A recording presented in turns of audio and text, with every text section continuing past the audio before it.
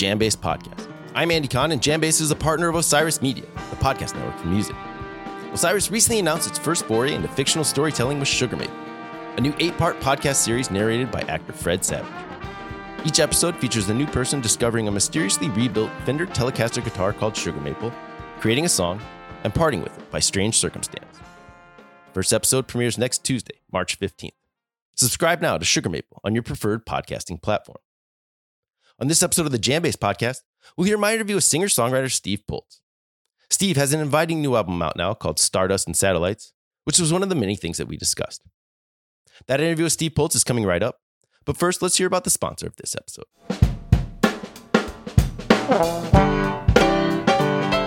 This episode is sponsored by Delfest.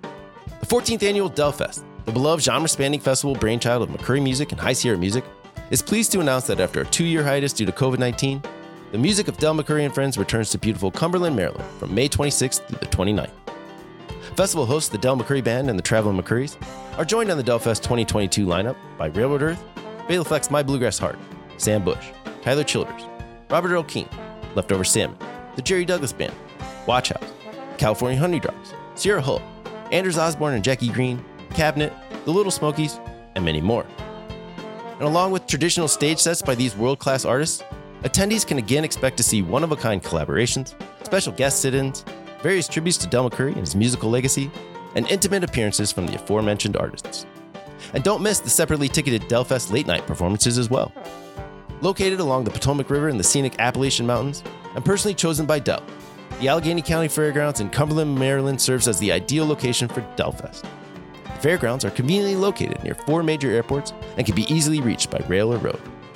For information including camping, parking, partners, and more, please visit delfest.com and follow Delfest on all social platforms.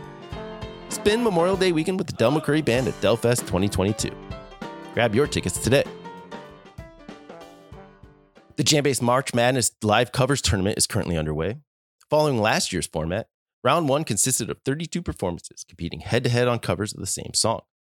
The top vote getter for each head-to-head competition moved on to Round 2 to compete against a different song. There were 2 extremely close matchups in Round 1, as Norah Jones's cover of the Beatles' I've Got a Feeling received just 3 more votes than ALO with Tea Leaf Green. The other razor-thin margin of victory went to Humphreys McGee with special guest Kanika Moore and their cover of the Rolling Stones' I Can't Get No Satisfaction that edged out Dave Matthews Band with Mavis Staples by only 1 single vote. Round 2's Sweet 16 matchups include Norah Jones against My Morning Jacket and Humphreys taking on the String Cheese Incident and the infamous String Dusters. Round 2 also pits Fish against Government Mule, Widespread Panic against Green Sky Bluegrass, Tedeschi Trucks Band against Pigeons Playing Ping Pong, and much more. Get your JamBase March Madness Live Covers Round 2 selections in now. Vote for your favorite songs, favorite bands, favorite guest spots. Pick a cover that's most like the original or one that's a wholly new arrangement. It's up to you to decide the criteria for who should win each round. Round 2 voting is open now through 11:59 p.m. Pacific on Sunday night, March 13th. Our friends at SiriusXM Fish Radio will premiere guitarist Trey Anastasio's debut solo acoustic album, Mercy, tonight, Thursday, March 10th at 6 p.m. Eastern. The 9 songs on Mercy were written by Trey over the past 2 years and informed by his time spent in New York City during the COVID-19 pandemic. While a track list has yet to surface, Mercy is the title of an original song Anastasio debuted at Night 6 of the Beacon Jams in November 2020. The new album follows the guitarist's 2020 solo LP, Lonely Trip, which was similarly influenced by the pandemic, but featured Trey on guitar, bass, and keyboards, with drums provided by Fish's John Fishman. Trey said, "Mercy is like a bookend. It's 2 years since we went into hiding. This is still going on, and it's an even lonelier trip." Mercy will be available digitally tomorrow, Friday, March 11th. I'm really excited to hear what Trey's first solo acoustic album sounds like. I'm really glad I don't have to wait long to find out. All right, now let's get to my interview with Steve Poltz. We spoke a few weeks ago right before the release of his new album, Stardust and Satellites. Steve was at his home in Nashville, and we talked about how his new album grew out of getting together with the Wood brothers Oliver Wood and John O'Ricks during the start of the pandemic for socially distant backyard hangs that turned into jams. Oliver and John co-produced Stardust and Satellites, and along with engineer and bassist Brooke Sutton, were the primary backing musicians on the album that was recorded at the Wood brothers' Nashville studio. Steve and I talked a lot about his songwriting process and how it's evolved and changed over his lengthy career. Steve told me about his approach to working with outside collaborators and how guests like Nikki Bloom and Lindsay Lou were brought into the creative process. And we discussed his time as an adolescent in the traveling musical group Up With People, who you may be familiar with from their early Super Bowl halftime performances. Steve was a lot of fun and really easy to talk to. Be sure to check out his lovely new album, Stardust and Satellites, which is out now. Let's hear a bit of the album's opening track, Wrong Town, to take us into my interview with Steve Poltz.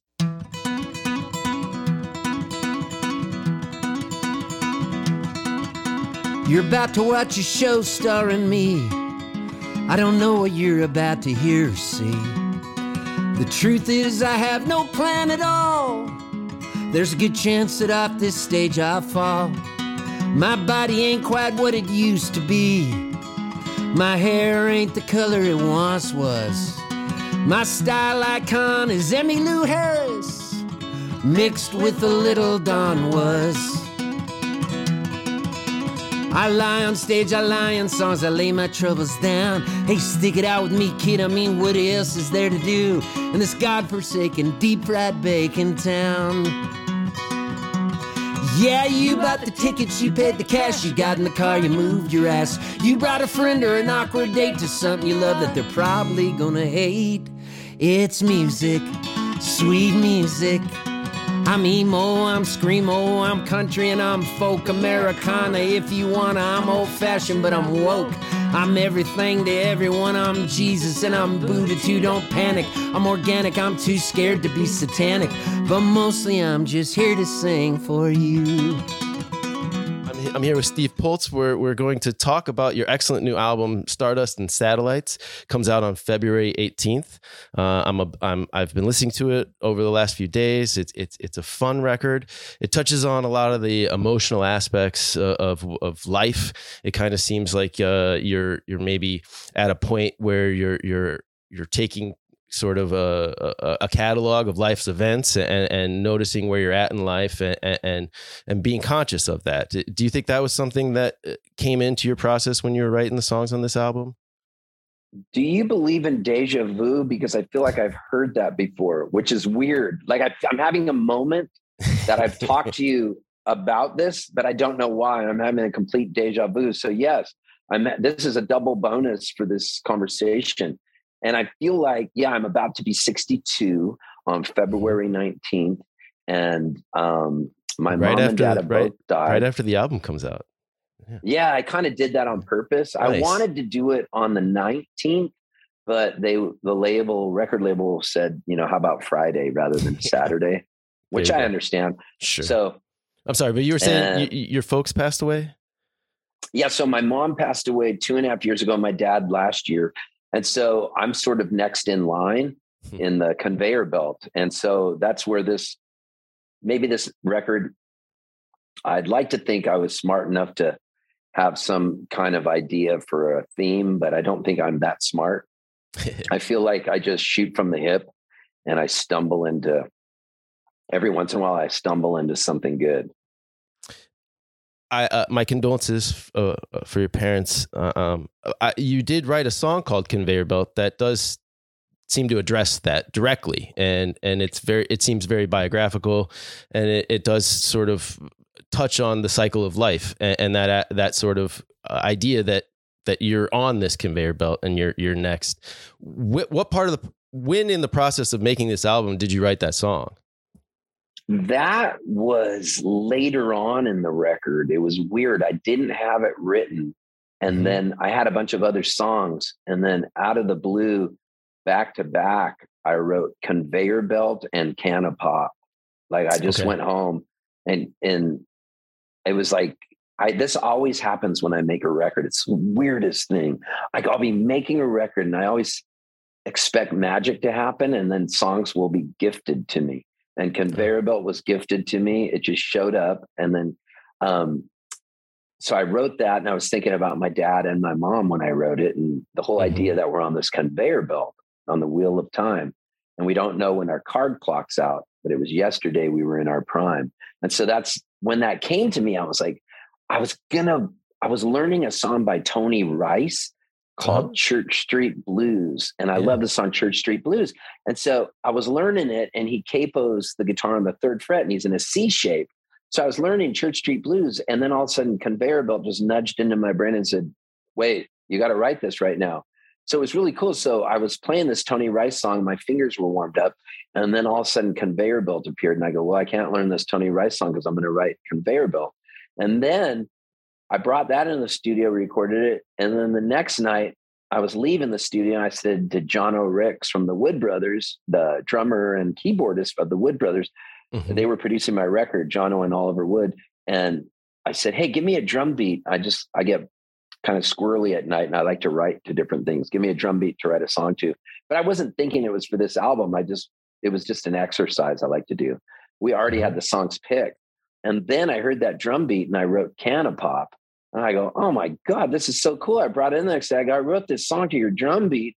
And they were like, we've got to record this. This is the coolest. And so they played on it and it became one of my favorite tracks on the record. Yeah, tracks 2 and 3, man. That's not bad. Yeah. So is that something you mentioned? It tends to happen when you're making records. So that is kind of a common occurrence where the muse is sort of summoned and you're able to kind of pull a song out of the ether. That's happened before? Many times. All you have to do is be willing and ready, and also do it consistently. So the neural pathways in your brain know you finish songs. They know you're available. So you get your muscle memory used to the fact that you don't just start a song, you finish a song. Even if it's a crappy song, it leads into the next Conveyor Belt. For me, which I love that song, Conveyor Belt, but maybe 2 days before that, I wrote a horrible song that will never see the light of day, but I did it and I finished it. And then that made me go, oh yeah, I'm writing another song. It's almost like you're a journeyman carpenter and you go, oh, I know I build tables. I need to build another table. Oh, this will be an interesting table. Oh, this table's crappy. Oh, this next one's pretty good. And so I just keep building them. And then you end up with these songs and then you get a project, and don't overthink it and go into the studio, stay relaxed, record with friends. And remember, it's not rocket science. It's not that important. You're going to be dead one day. You're just on the conveyor belt and you're leaving this piece of work behind. So don't stress.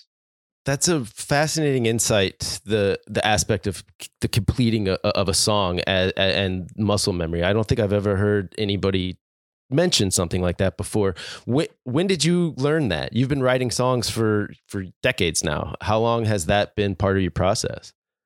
Well, when I first started writing songs, I realized I wanted to disseminate them and get them out to the public. I thought, so I'm going way back in the days of like 1975 when I was 15 years old and I would be playing classical guitar pieces and I would write these instrumentals. Never did I really think I was going to put out these songs, that I would do this for a living, but I thought that would be cool. But there was always a velvet rope mentality out there of, if a label deemed you worthy, they would open up the velvet rope and unleash the floodgates of publicity and make you a star.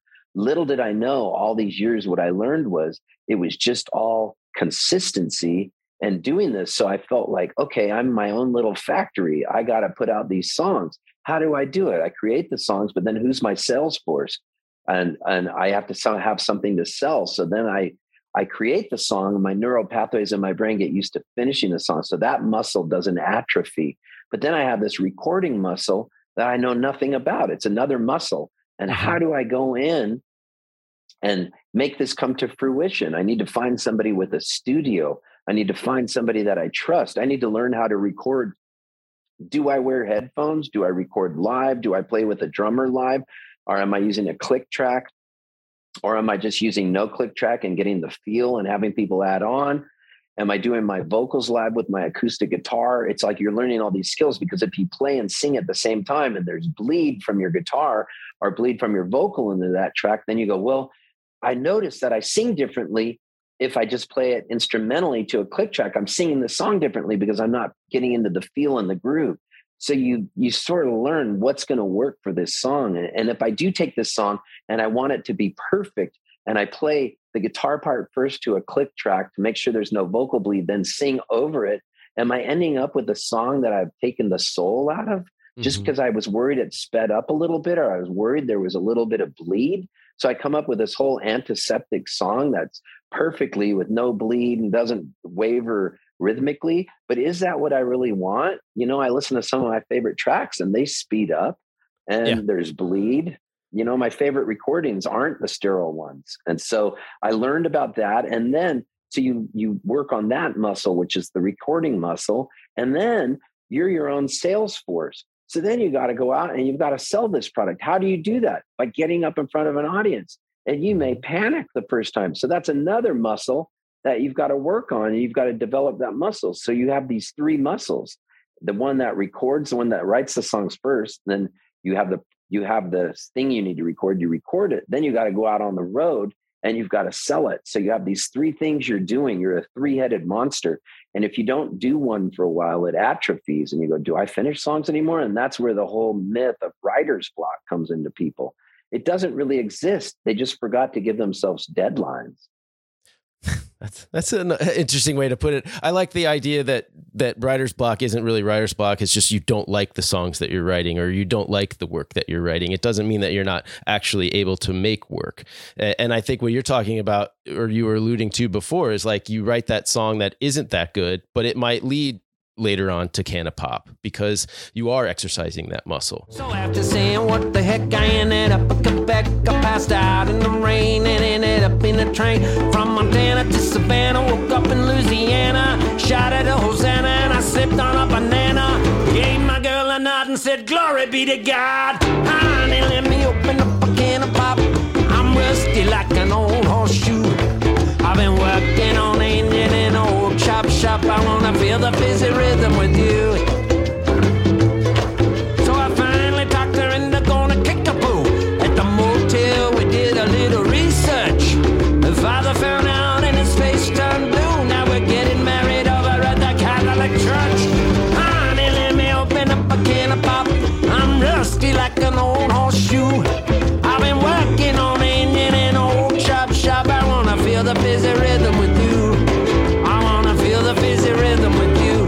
I wanna feel the busy rhythm with you. When you're talking about writing songs, do you have strategies to employ that keeps that muscle memory working, that keeps you going, so that you are creating new songs and making new stuff every day, or at least at a regular pace?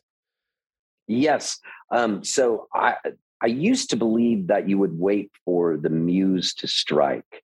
And you go, man, I'm in a drought right now. But I became really good friends with this guy named Bob Schneider from Austin, Texas. Mm-hmm. And he's a wonderful friend of mine, one of my dearest friends. And he came up with this songwriting game where we would have a word prompt. And a lot of people do this today, but this is way back, before the World Trade Center fell and all that. We were doing this.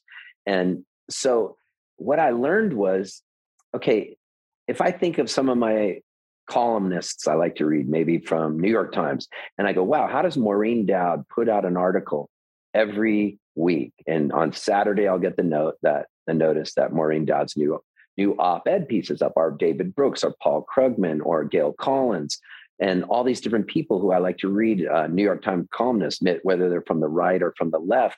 I love seeing they have to come up with something every week, and they do it because they have deadlines. Yeah, it's that deadline you're talking about. Yeah. Yeah. And I'm like, well, is this really that magic? Yes, music's magic, but if you don't go fishing every day, you're not going to catch a fish. And so it was this consistency of, I got to throw my pole in the water and I need to see if I catch something.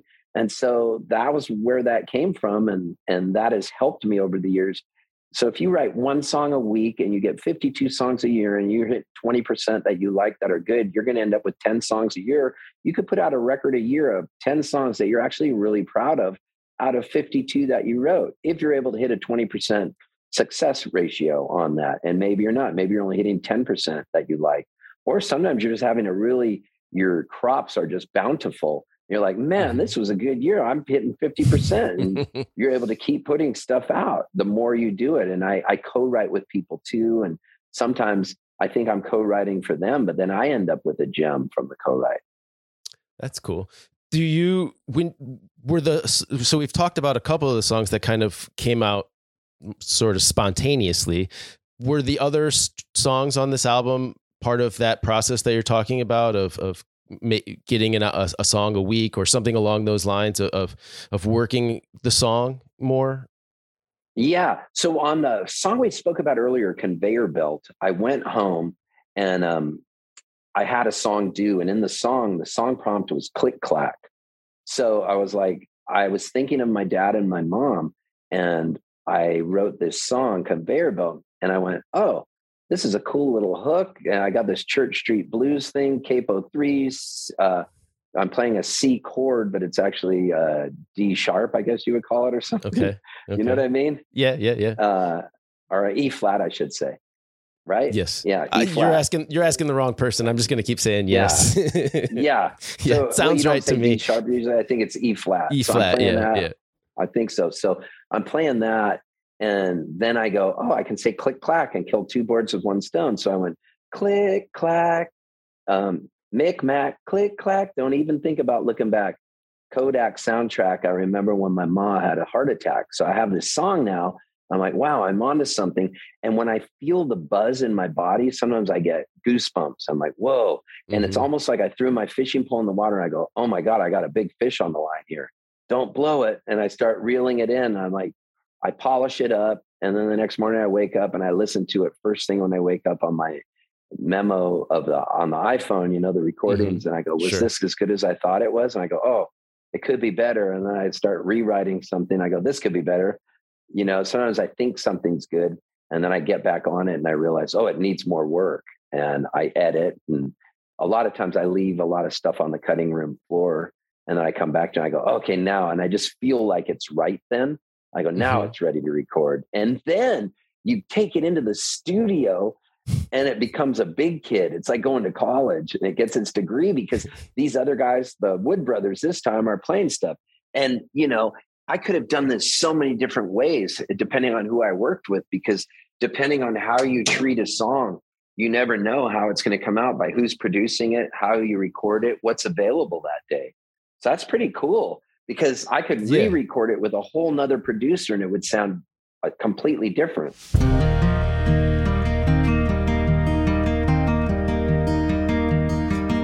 We are all on a conveyor belt in a factory on the wheel of time. Yeah, we don't know when our cart clocks out. It was yesterday, we were in our prime. Mick, Mac, click, clack, don't even think about looking back. Kodak, soundtrack, I remember when my ma had a heart attack.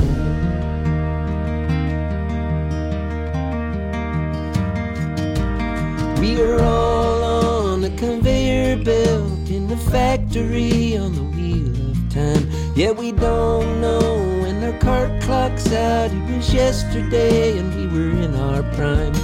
Tick-tack, tic-tac-toe. Hey, I'm still looking for Indian Joe. Where the hell did my dad go? Maybe where the river and the rainbow flow. Yeah, maybe where the river and the rainbow. So let's talk about the producers on this album, the Wood Brothers, Oliver Wood and John O'Ricks. They how did they come into this project? I know that they're in Nashville, right? So is that the connection here? Yeah. So what happened was I played High Sierra Music Festival, and I met Oliver there. And I've played that festival so many times. It's one of my favorites. That and Delfest and Hangtown Halloween.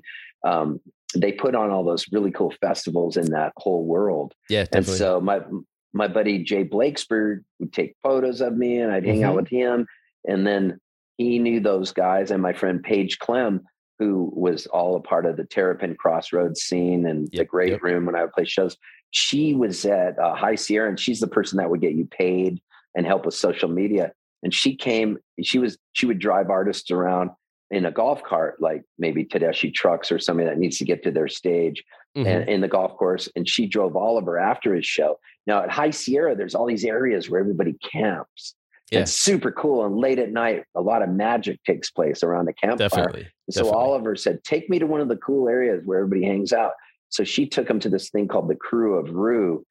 Chef Larry and Chef Rhodey, and Rhodey's the merch guy for Green Sky Bluegrass. And they would cook all this food at this campground, the crew of Roo, they called it, the Roo, like in Cajun food. So she brought Oliver by, and he heard me playing. And then I said, hey, come sit in with me. I'll do a song. So I sang the song Peggy-O, that old folk song, Peggy-O, and the Dead do it and stuff. So Oliver played these cool leads, and then we became friends. And I said, oh, you live in Nashville. I live in Nashville. And then he was like, come on over and do a song in our studio. And we won't even charge you for the first one, like a drug dealer. So I went over to his house or to his studio, and I did the first one free. And then I went, oh my God, they add so much to these songs. And how lucky am I that we have a pandemic right now, and I have all this time to just hang out. Like the pandemic, I know was painful for a lot of people and horrible, but there's all these lessons to be learned from it. And it was such a cool thing to be able to have all this time off all of a sudden, because I've always done like 200 gigs a year and worked nonstop. And I found myself baking bread and going on walks and slowing down. And I got to visit with my dad. I went out to San Diego and rented an apartment on the beach and saw him every other day. And little did I know he was going to die in a few months. And it was almost like this gift handed to me that I got nothing else to do. I'll go out there. And my dad was lonely because he was in a independent living facility, and they wouldn't let the folks all eat together because everybody was obviously concerned about COVID. Because if it went through one of those homes, everybody's like 90 years old, you'd have a lot of deaths. So I would come up and I would test myself for COVID and then come up and take my dad out to lunch. And so I got to really have these visits that were like a gift from the universe. Beautiful. And I got to spend this time with him. And so I hung out with him, and then I was writing songs and going to the beach every day, going on walks. And I'll always look back on the pandemic sort of, I hate saying this because it sounds ungrateful or something, but with fondness. Yeah. But I know everybody had their own situation from it. And I was one of the fortunate ones who didn't have to. I wasn't an essential worker or something. Right. I mean, it's a silver lining, right? I mean, you still had to deal with the testing and not being able to see your dad as you would like to have, and so but you still were able to have that beautiful experience, which I'm sure had to have influenced you just not only as a person, but as an artist, I'm sure. Yeah. Yeah. So how did you said you recorded that first song with Oliver and Jono.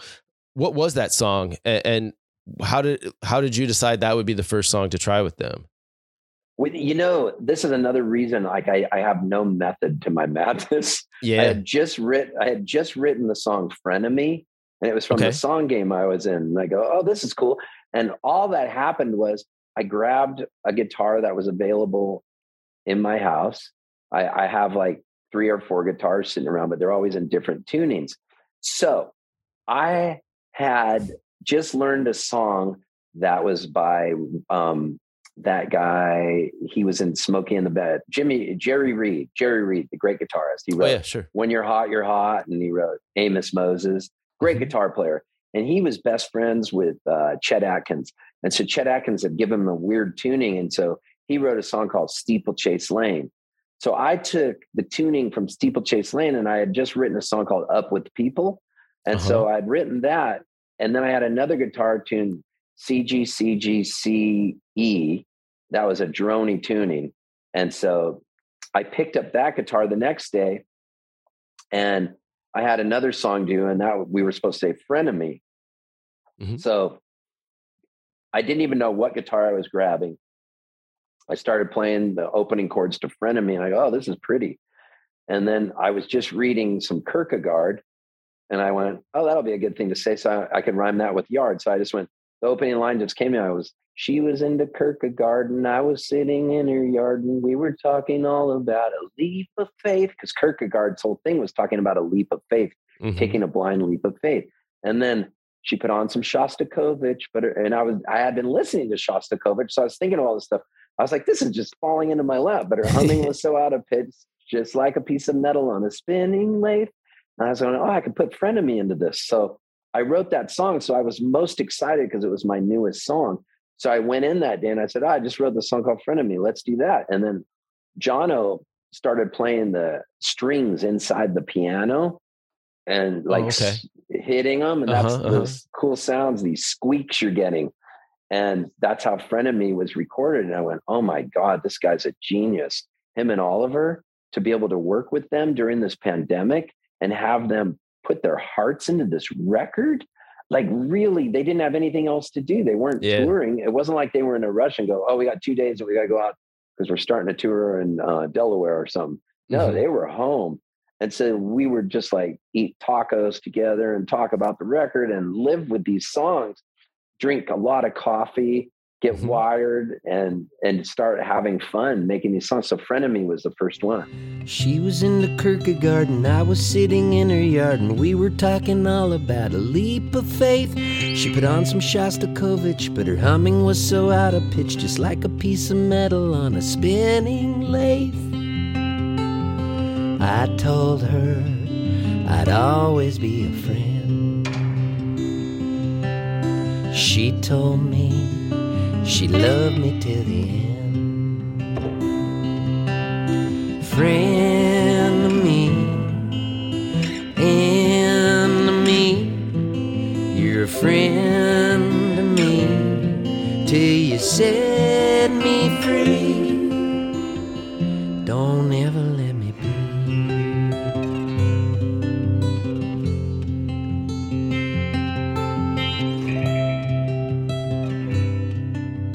And about how long then did those sessions last? Like when did you, from start to finish, about how long were you guys working together? I'd say we did the whole thing in about 2 weeks. I record really fast because I go in and I know the songs, and if I wrote it, I know how to play it because I've played the crap out of it. Like when I write a song, that's all I do. I'll play it. I have no qualms playing it 300 times in a row, and I'm not even being facetious. Yeah. I will play that song till I get inside the song. It's almost like I have a weird tick and it will drive somebody crazy, but I can literally pour over every detail in that song until I become a part of the song and I believe it. So I had written it and I played it all night and I was so into it. When I brought it in, they were like, oh, this is such a cool song. You know it so well. And they didn't even know I'd just written it. And I did it. And then I had these other songs stored up because I had written Up With People in the tuning, the Chet Atkins tuning. That actually was erroneous because he gave Jerry Reed a different tuning and Jerry Reed didn't hear him right because he was drunk.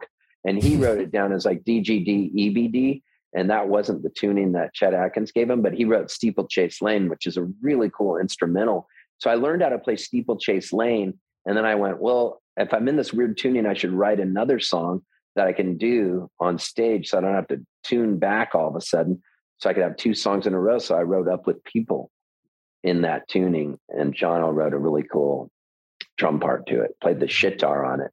That song is pretty wild. It's about that like dance troupe, or I'm not sure exactly what to call them, that played at the Super Bowl halftimes in like the 70s, right?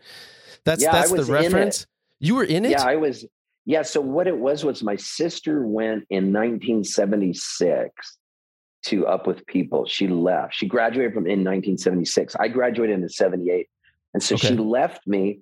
It was like the movie Almost Famous. She left me her waterbed and all her records. And she would have me put my head between the speakers. She had a Marantz receiver and a really cool turntable from the 70s.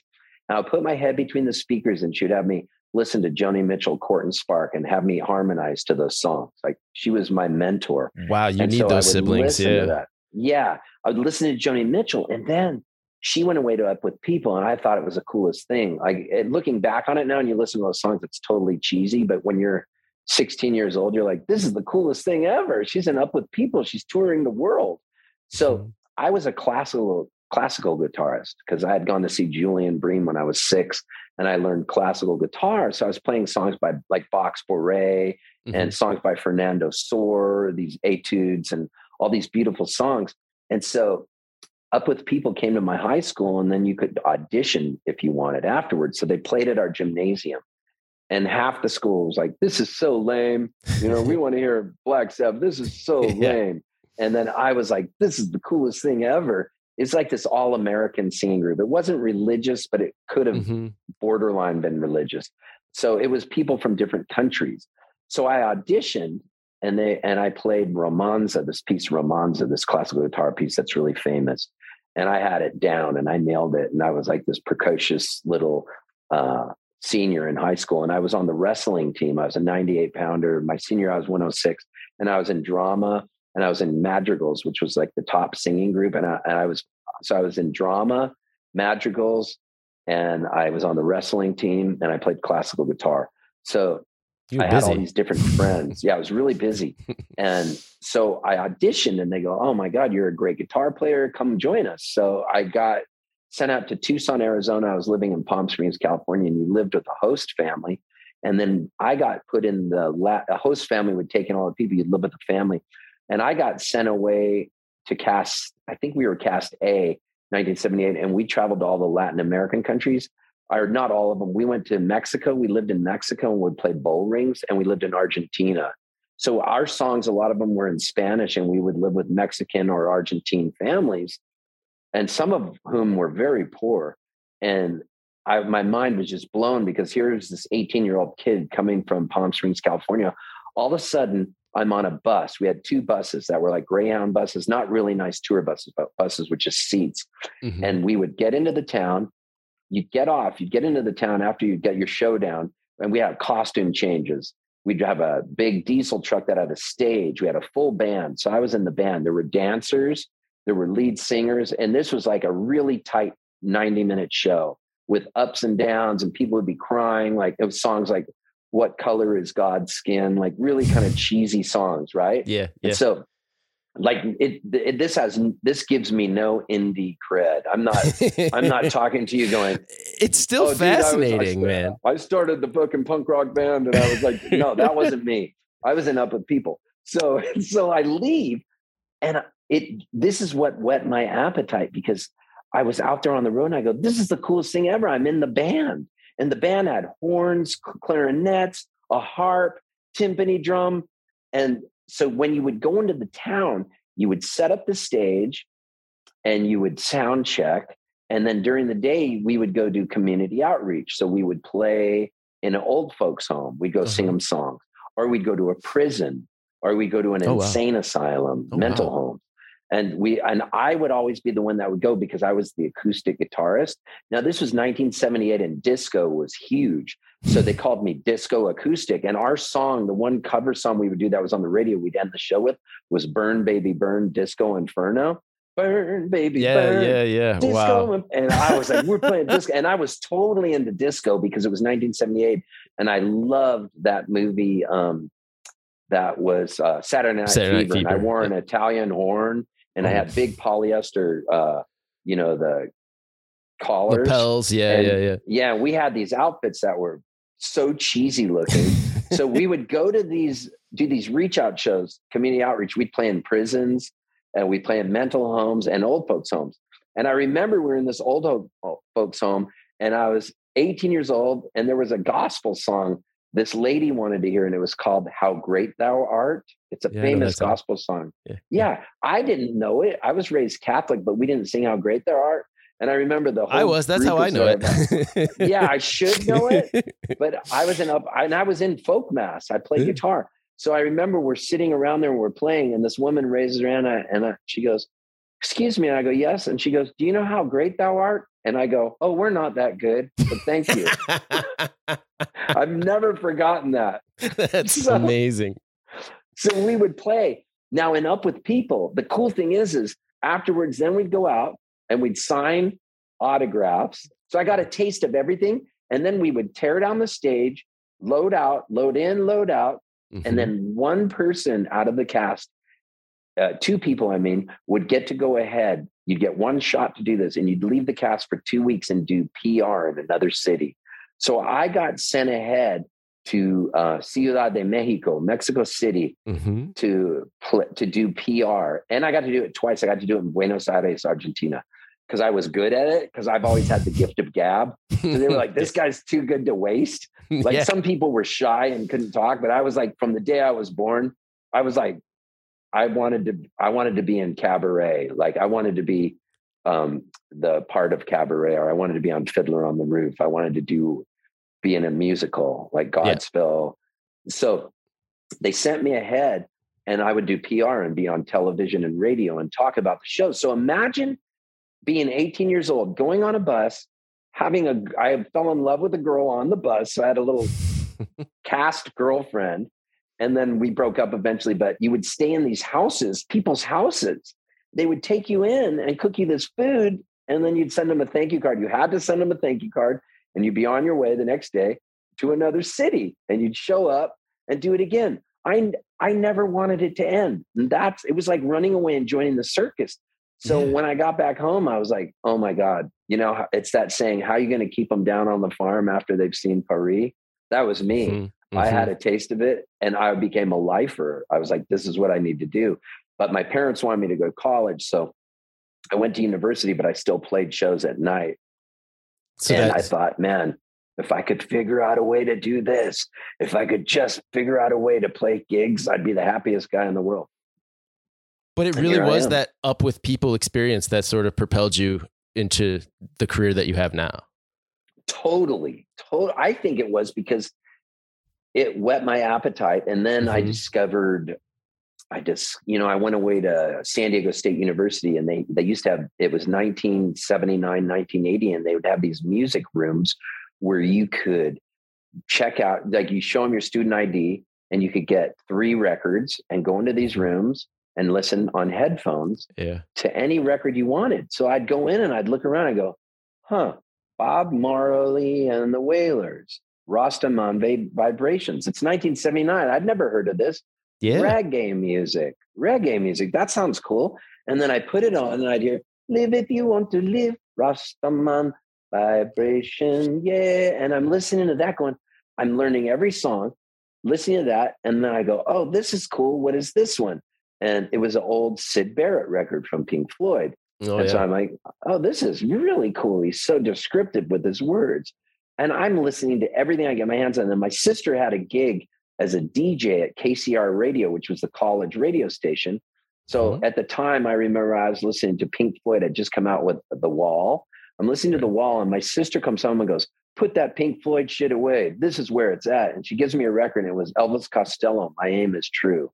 And wow. I'm like, I remember looking at the cover, the black and white checkered thing, how he looks like Buddy Holly, but his name's Elvis, and he's got Costello, and he's holding that guitar. He's got his legs, kind of his knees knocked. And then I put it on, I hear the vinyl go, and I hear, now that your picture's in the paper being rhythmically admired, you can have anyone that you had ever desired.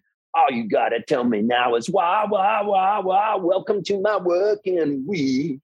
And I'm just like, this is the coolest music ever. Yeah, so this is not Pink Floyd.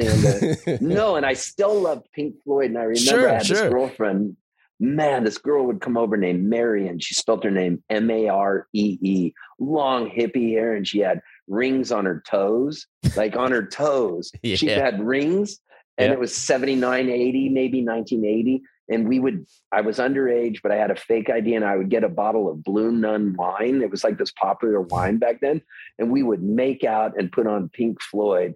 Hello, hello, hello. Is there anybody? And then we'd smoke a joint. And that was like, this is the coolest music ever. So I liked everything. I liked punk rock. I liked the jam band. I liked it all. My sister taught me how to smoke weed before she joined up with people.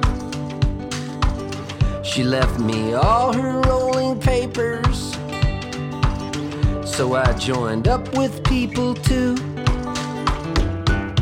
Smoked so much dope, I saw double.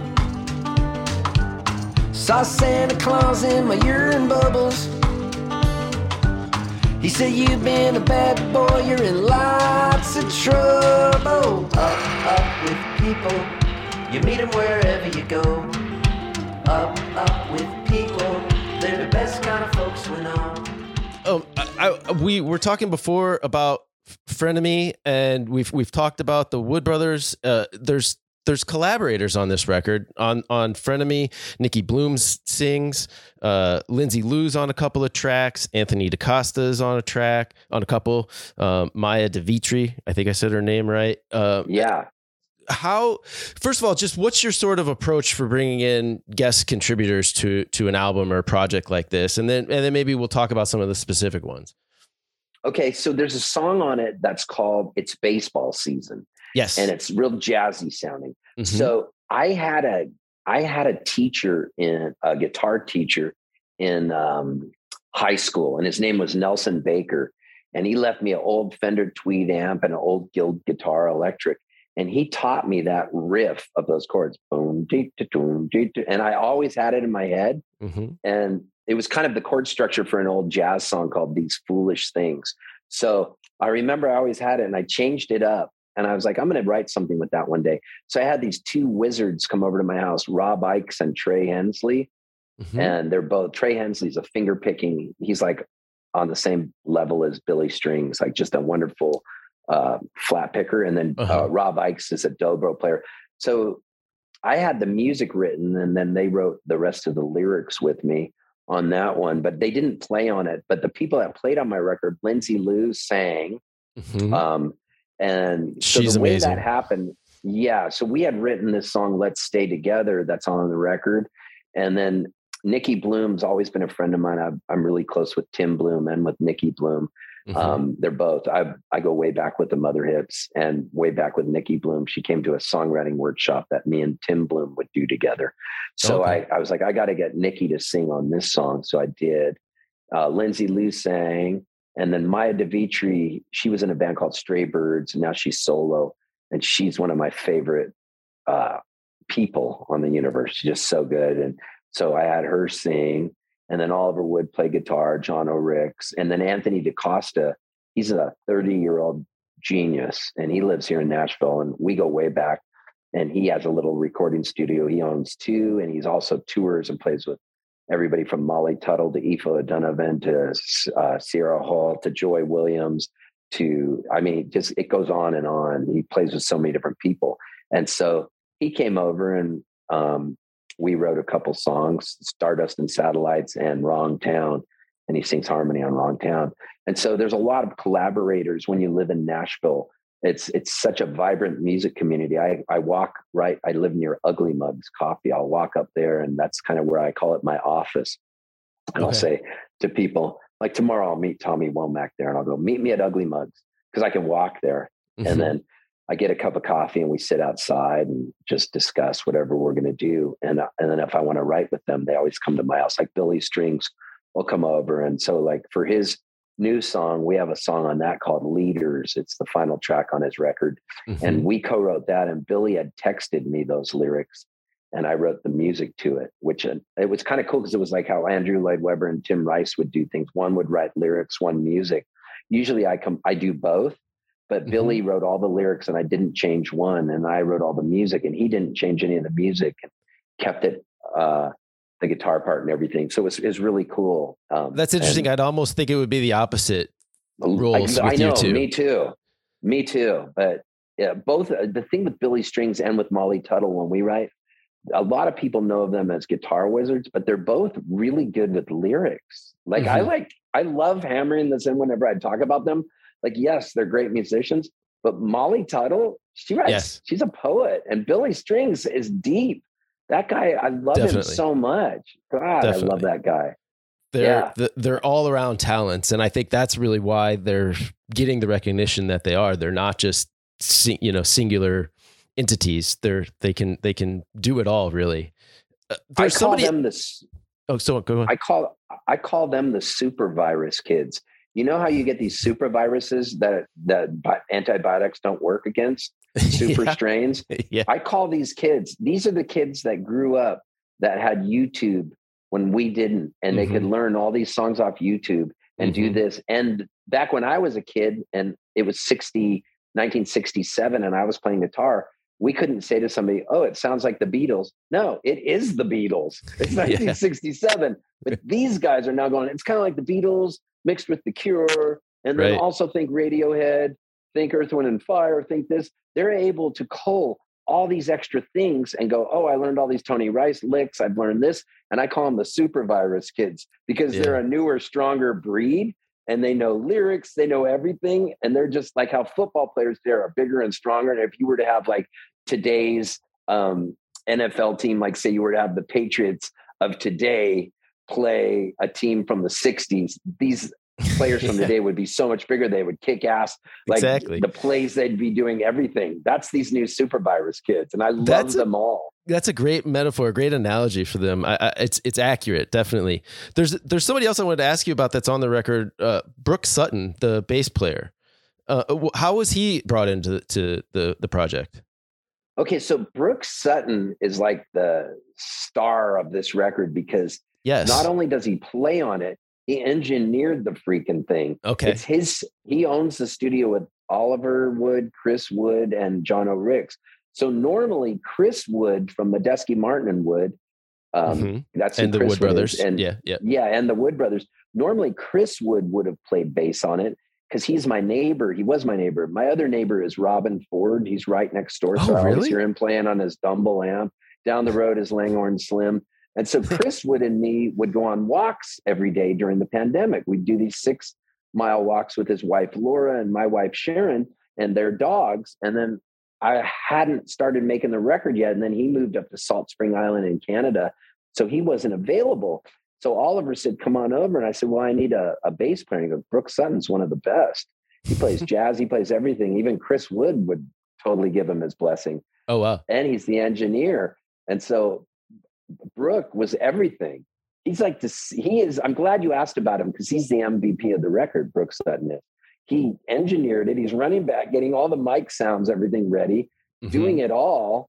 Did you have a lot of discussions with him about the engineering, or even with Oliver or Jono, just sort of as it relates to the sound of the record or the textures of the record? That's a great question. That's a really good question because that's another time I wish I was that smart. I feel like my one superpower is I can inspire people to write songs. And the other superpower is I have really good instincts. So I pick people that I know aren't going to cheese it out. And I'm going to I give them my full blessing. That's why I pick them. I don't want to waste time. I will say if I'm not into a sound, but I'll say what I like. And they have a large knowledge of music, and so do I. So I'm able to say, you remember on that one record when Leo Kottke put it out and it was called, Chewing Pine? I like the sound of Leo Kottke on this record. Remember Ricky Lee Jones' album Pirates? Remember what the piano sounded like? It was so organic. So I'm able to talk, or the Replacements. I constantly use them. I go, remember how Paul Westerberg played Skyway? And it's such a beautiful song, but he did it with a devil may care attitude. I've got to remember to keep that attitude going. And so I love being able to discuss these things with them. And we were on the same wavelength. So it's a great question. And I feel like I'm really good at ceding control and letting me just do the music. And I never freak out when I'm recording. I don't freak out at all. Is that the same with the guests? Like, do you just tell Nikki Bloom or Lindsay Lou sing what you feel goes here, or is there more of a direction of what you would want from them? Well, first of all, I welcome them into the studio and I give them a hug and I go, man, you are perfect for this. So my job is to make them be totally relaxed because there's always a bit of trepidation. Everybody, you've already got your own established core group, and here's an interloper coming in to add this flavor. And it can be sort of unnerving. So what I do right away is I always greet them out at the car, hug them and go, oh my God, I handpicked you for this. Number one, we either wrote the song together or we didn't, like with Nikki Bloom. Nikki, your alto is going to sound so good. So I'll send her the song.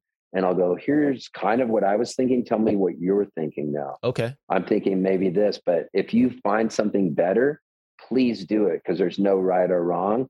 And then I just make sure all their levels are right. They feel really good. Listen to it a few times.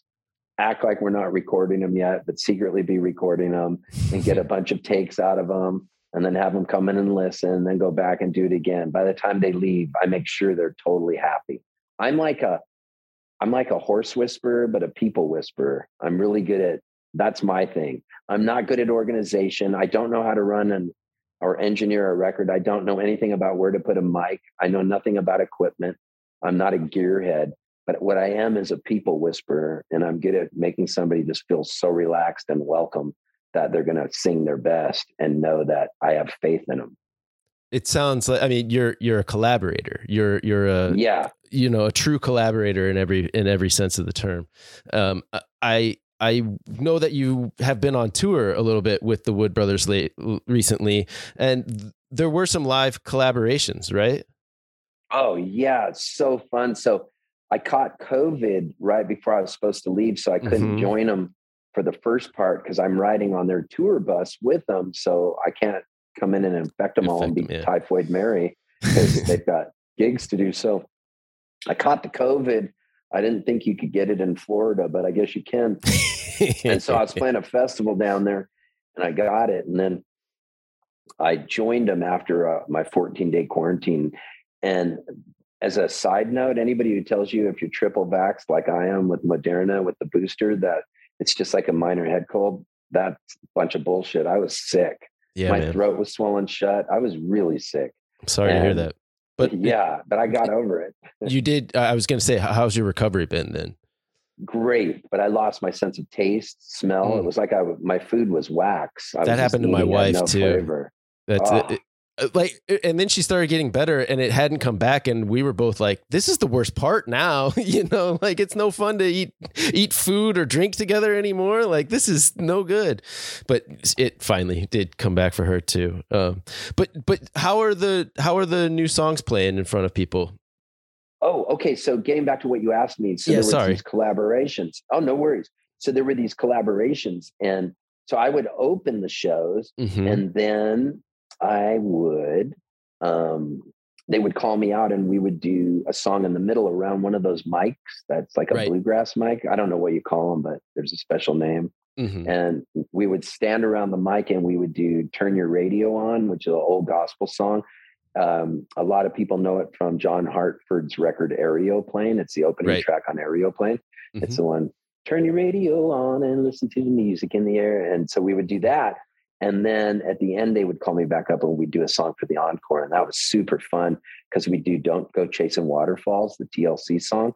And I would have a dance off with Chris Wood while he's holding his bass because he's a really good dancer. He's incredible. Amazing. That's so we'd have a dance off. Tough competitor right there. Oh, he'd always win because I'm a horrible dancer.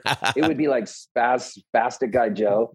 Dancing is not my superpower. I'm a horrible dancer. I'm a geek and an idiot, but it's fun. And it made it really fun for the audience because you had a really spastic guy dancing with somebody who was really good. And so the juxtaposition made it good. If we were both good, it wouldn't have been as funny. So it was kind of like I Love Lucy at the Chocolate Factory almost watching me dance. And so we would do that every night. And that was super fun. And getting back to your question, how did the new songs go over? I opened every show with Let's Stay Together because I mentioned the Wood Brothers in it. I say, so we put on some Wood Brothers and slow dance. And I tell the audience after that, it might have sounded like I was pandering to the audience saying that, but it's really on the recording and you'll see come February 18th. And when I originally wrote it, I would always say anybody's name. Like we put on some Neil Young, we put on some Joel Plaskett. I'd say any musician, but then they hadn't heard the song yet and I was recording it.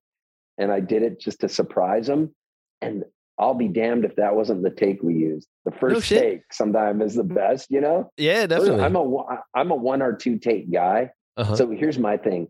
I know the song so well when I go in the studio and I'm not intimidated at all because I played them. I played a lot of shows. So I just know I know the song. Yeah. And so I like to record without headphones because I feel like I sing too precious when I hear my voice. I try to make it too pretty in it, but I'm like, oh, I sound good. Listen to that. I can make it more husky. And I like, and then I listen, I go, what was I thinking? I'm like really exaggerating that. So I've learned if I can not play with headphones, don't do it because it sounds just like I'm talking to you. It's my real voice, how I'm singing. Yeah. And so it's taking me a long time to learn that, by the way. So I did that song. I would open with it, and then I'd do Wrong Town, which you think would be the opening song because that opens the record. And I would explain that I wrote that song with Anthony Costa because I was playing Telluride Bluegrass Fest, and it's a big stage, and they didn't want me to have a band. That's a funny thing. I play these festivals. So like, no, we don't want you with a band. We want you to come up telling stories and do what you do. So I wrote Wrong Town with Anthony to open my show at Telluride Bluegrass Fest. So I told the audience, track 1 on my new record is Wrong Town, and I use it. I did it at Telluride Bluegrass Fest. So I want you guys to pretend you're stoned and you're on high altitude. And I walk out, and this is my opening track. So are you at Telluride? So I do the opening song, then I walk off stage and go, now I'm going to introduce myself like I'm at Telluride. I come out, I do it again. The audience would cheer, and they were so with me when I did Wrong Town that then the rest of the show, I do like 1 or 2 tracks off that record and then a bunch of oldies, because I wanted to do everything. Because I have a song called Quarantine Blues that I had to play. Quarantine Blues mentions everything. I don't know if you've heard that, but it mentions everything I did. Yeah. It was quite the topical song when it came out, for sure. Yeah. So I want to thank you for taking some time to talk with me today. I think if anybody out there is listening and gets the chance to see you live, definitely that's something that would be a great thing to do. I'm hoping I get to see you out on the road soon. Everybody listening should definitely check out your new record, Stardust and Satellites, when it comes out on February 18th. Steve, thanks so much for taking the time to talk to me today, man. Thank you. This was so fun talking to you. I had a blast.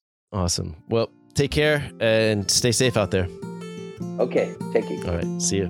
Well, when I went back to your house again, I gave it a real good inspection. I must admit, I fell in love with your record collection. There wasn't one dud, no, nothing you could waste. I gotta tell you, babe, you got spectacular taste.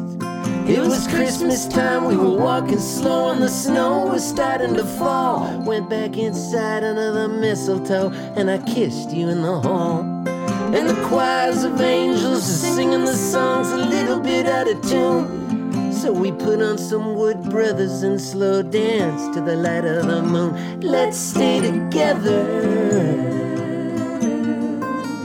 like birds of a feather.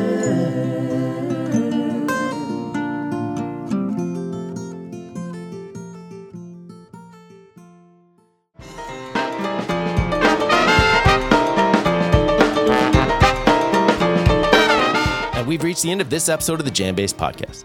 Our many thanks as always to all of you out there for listening. Thanks also to Steve Poltz for taking some time to chat with me. Be sure to check out Steve's excellent new album, Stardust and Satellites, wherever you find good music. Thanks to this episode's sponsor, the 14th annual Delfest Music Festival, which takes place in Cumberland, Maryland over Memorial Day weekend. Thanks also to Jake Alexander for helping produce the episode. We'll be back next week, so in the meantime, stay safe out there and go see live music.